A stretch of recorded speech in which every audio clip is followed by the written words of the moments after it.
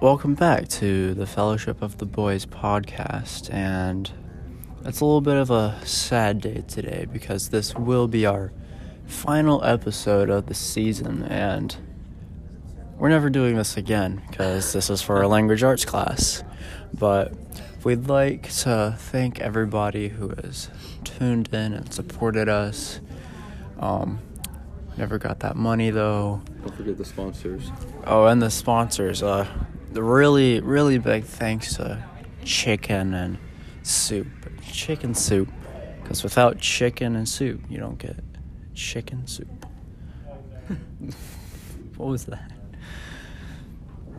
But yeah, it's a bittersweet if I could put it into a taste. But to end off the season, we're going to do a little special, and this is going to be a 30-minute podcast instead of a regular 10 to 15. So twice the experience, twice the fun, if you're having fun. But so the template for today's podcast is to summarize / review the past podcast. So we'll be going back to our very first episode in the season, and we're just going from podcast 1, podcast 2, podcast 3, podcast 4, and of course, it's about the Fellowship of the Ring, written by J.R.R. Tolkien. Part 1 of the trilogy, Lord of the Rings, written by J.R.R. Tolkien, So, if you don't remember what podcast 1 is about, or this is your first time hearing us, first you should probably go listen to it. Or if you don't want to do that, the what is it called? The theme, I guess, not the theme. Yeah. But basically, we just talk about setting and sensory details. Yep. In our podcast, we originally talked about the Shire, the Hobbits, and the description of the setting, and we went into depth about some characters. But in today's podcast, we've added a little new city, a little kingdom called Rivendell. Yes, Rivendell. Yep. And the only reason why we didn't include that in our first podcast is we didn't get that far in the book. But now that we have completed the book, we have all read through the book. How many pages? Cover to cover. We have read all 398 pages. 398 of The Fellowship of the Ring, written by J.R.R. Tolkien. Book 1 of The Lord of the Rings, written by J.R.R. Tolkien. And almost 400 pages. We have read this book cover to cover. And we're just going to share our knowledge with you about the book. And I can't wait for you guys to hear it. Or just Miss Johnston, because usually that's the only person who listens to it. Yeah. But yeah, let's get into it. Oh, also, it's just me and Jared because Dennis and Alex are on a Florida trip with their ROTC buddies. Yep. We're stuck at school. Yeah. But it'll be a doozy. Oh yeah. All right. We can just keep going. So today, we are actually having a minor change of plan.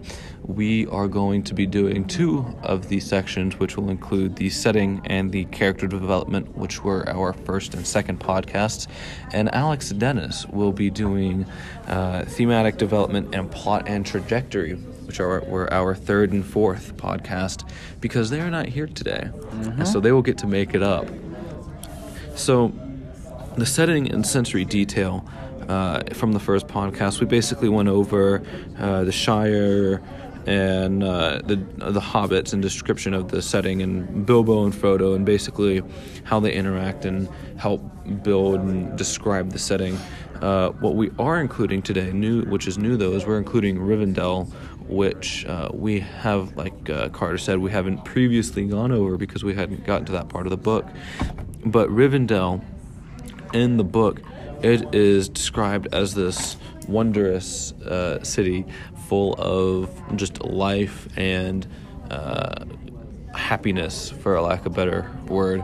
And the way that the author J.R.R. Tolkien, which wrote Fellowship of the Ring, which is the first book in the Lord of the Rings trilogy written by J.R.R. Tolkien, he basically used Bilbo to really set the setting, because after Frodo had woken up after getting stabbed by the Nazgul, which are the Black Riders, he was taken to Rivendell, and when he wakes up, he finds out that Bilbo was there, and this was the adventure that he was talking about, that he wanted to go back to Rivendell.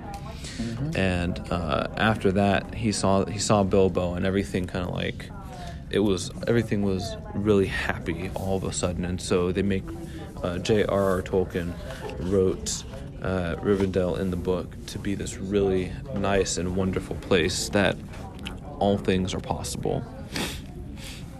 And the description of the setting, especially in the Shire, the lush green hills and the hobbit holes, and the hobbits themselves just kind of going about their day and just working and having fun and all that.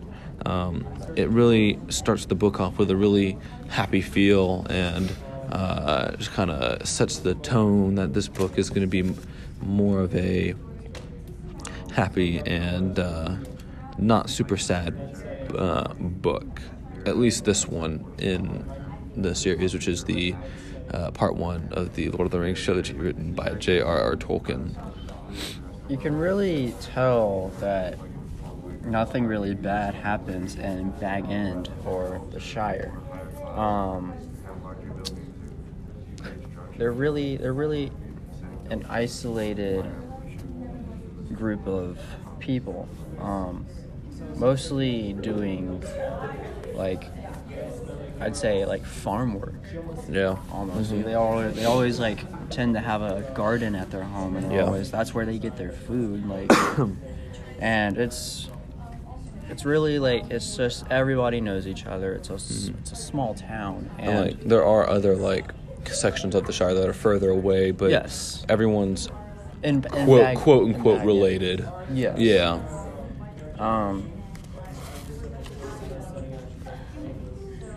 I mean, like, the way he describes the homes is just like, it's just a nice feeling. It's like to get, like, it's like a way to, like, settle yourself in for a good book. Gives you a warm, warm fuzzy feeling kind of thing. Yeah.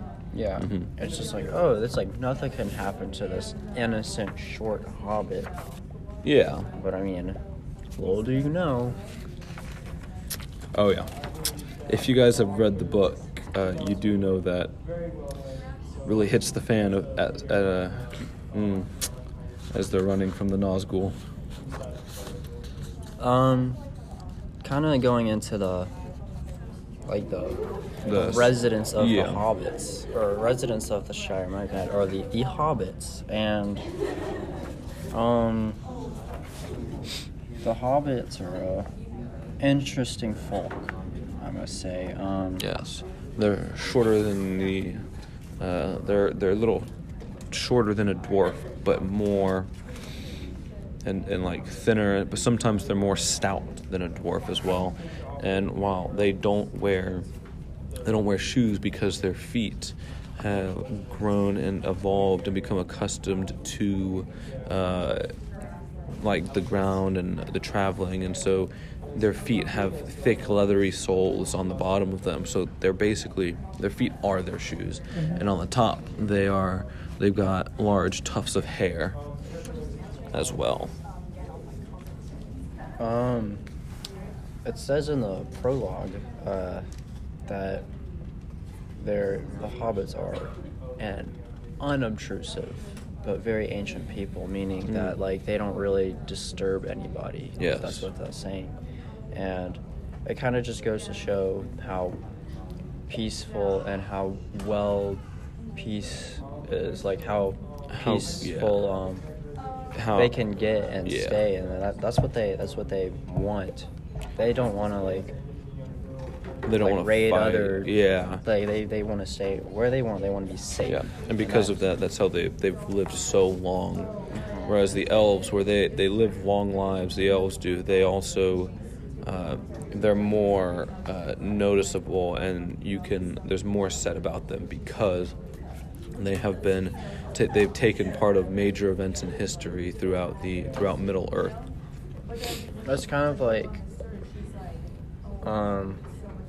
not necessarily a third world country. Yeah. But it's definitely one of those where they don't want to evolve technological. Yeah. Because it says they do not and did not understand or like machines more complicated than a forge bellow, a water mill, or a hand loom. Yes. And that just goes to show that they don't really change. They really live by the motto, if it's not broken, don't fix it. Yes, very well said.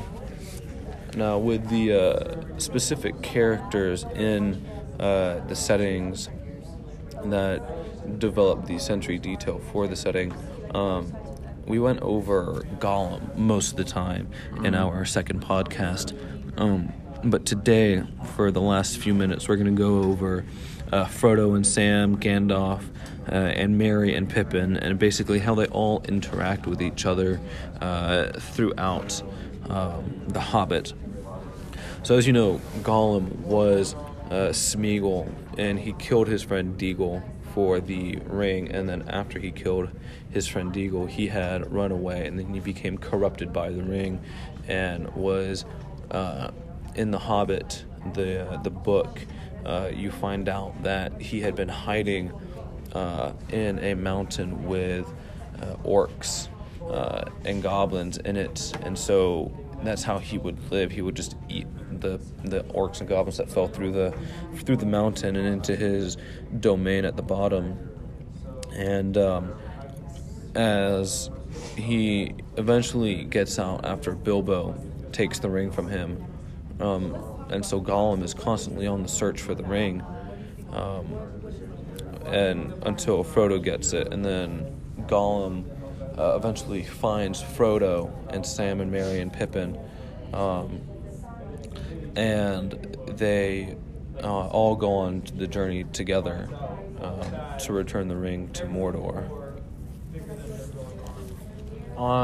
The character that kind of started this whole adventure is definitely Bilbo, because what Jared just said is that he took the ring from Gollum, and Gollum's on that constant search.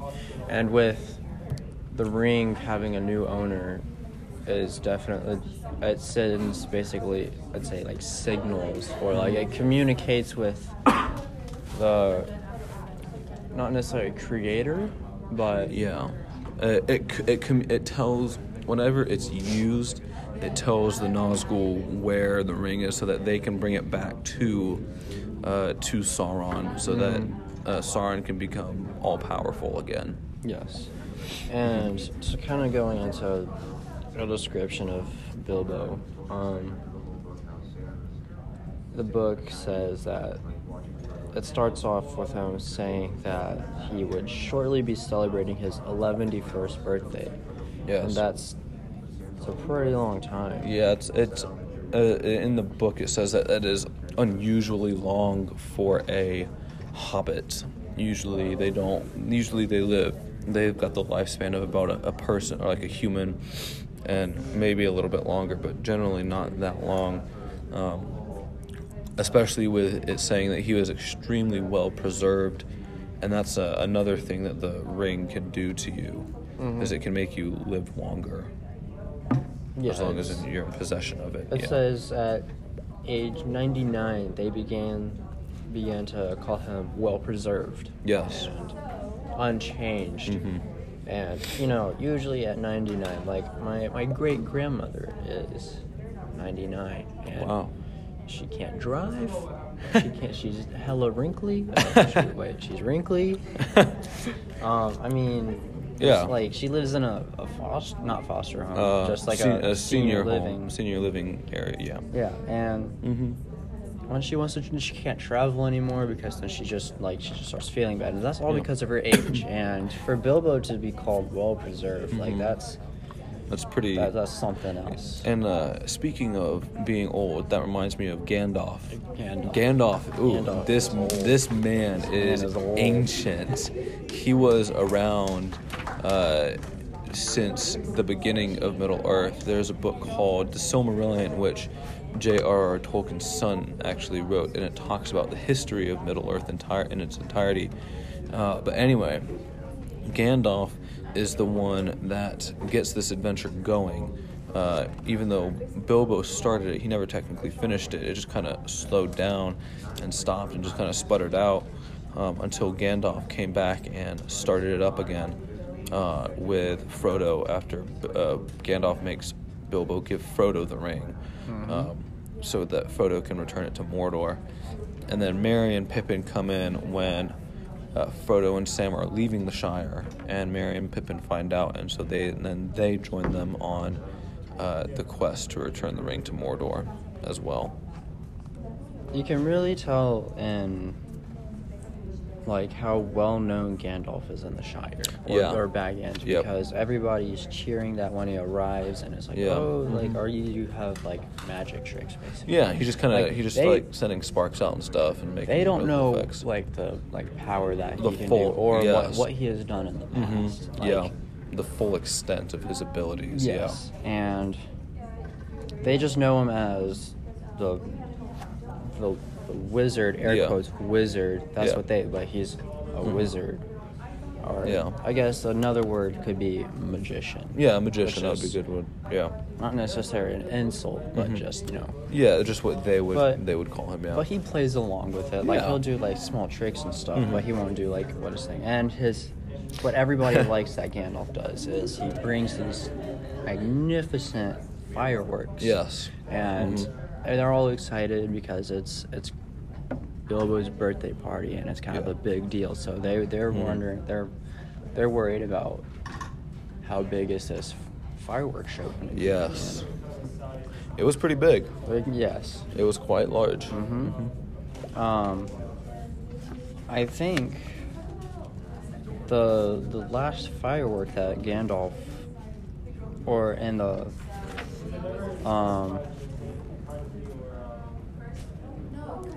the last firework that went up in the air was it that dragon? It was a dragon, yeah. And that was set off by. Was it set off by Merry and Pippin? I think it was. Yes, I think it was set up by. It was either Merry and Pippin or two other hobbits. I think it was Merry and Pippin. Yes. But that also kind of goes to show how troublemaking Merry and Pippin are, or how the childish ways that they have. Because I don't think I would go through someone's fireworks, especially and just set them off, especially a wizard's fireworks. Yes, and it turned into a kind of here. The lights went out, a great smoke went up. It shaped itself like a mountain seen in the distance and began to glow at the summit. It spouted a green and scarlet flames. It flew a red golden dragon, not life-side, but terribly lifelike. And that just goes to show that Gandalf's fireworks are, they're pretty good. They're pretty good. But that's not what Gandalf is known for outside of the Shire. That's what he's known for in the Shire. Yes. I think we got most stuff. Sam. Yes, Sam. Sam is one of Frodo's oldest and best friends in the time that they're together.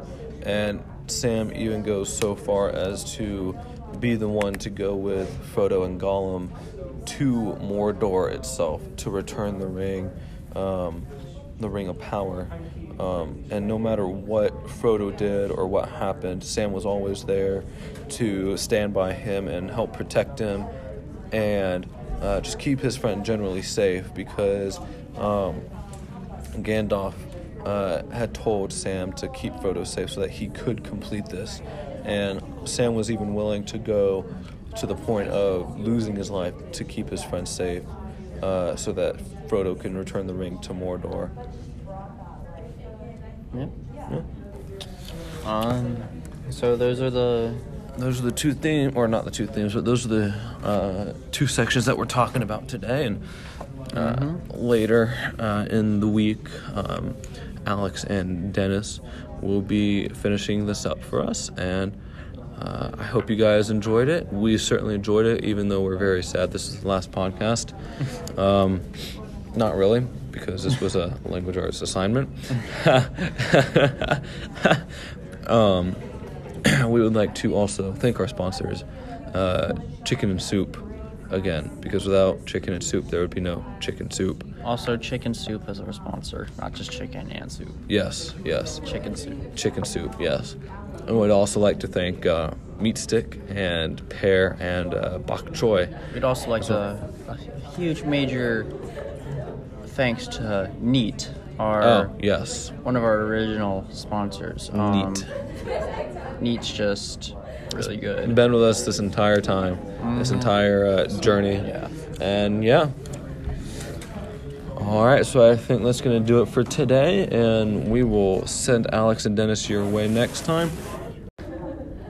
This has been the Fellowship of the Boyd podcast, and from me, Carter, and Jared. we'll see you later.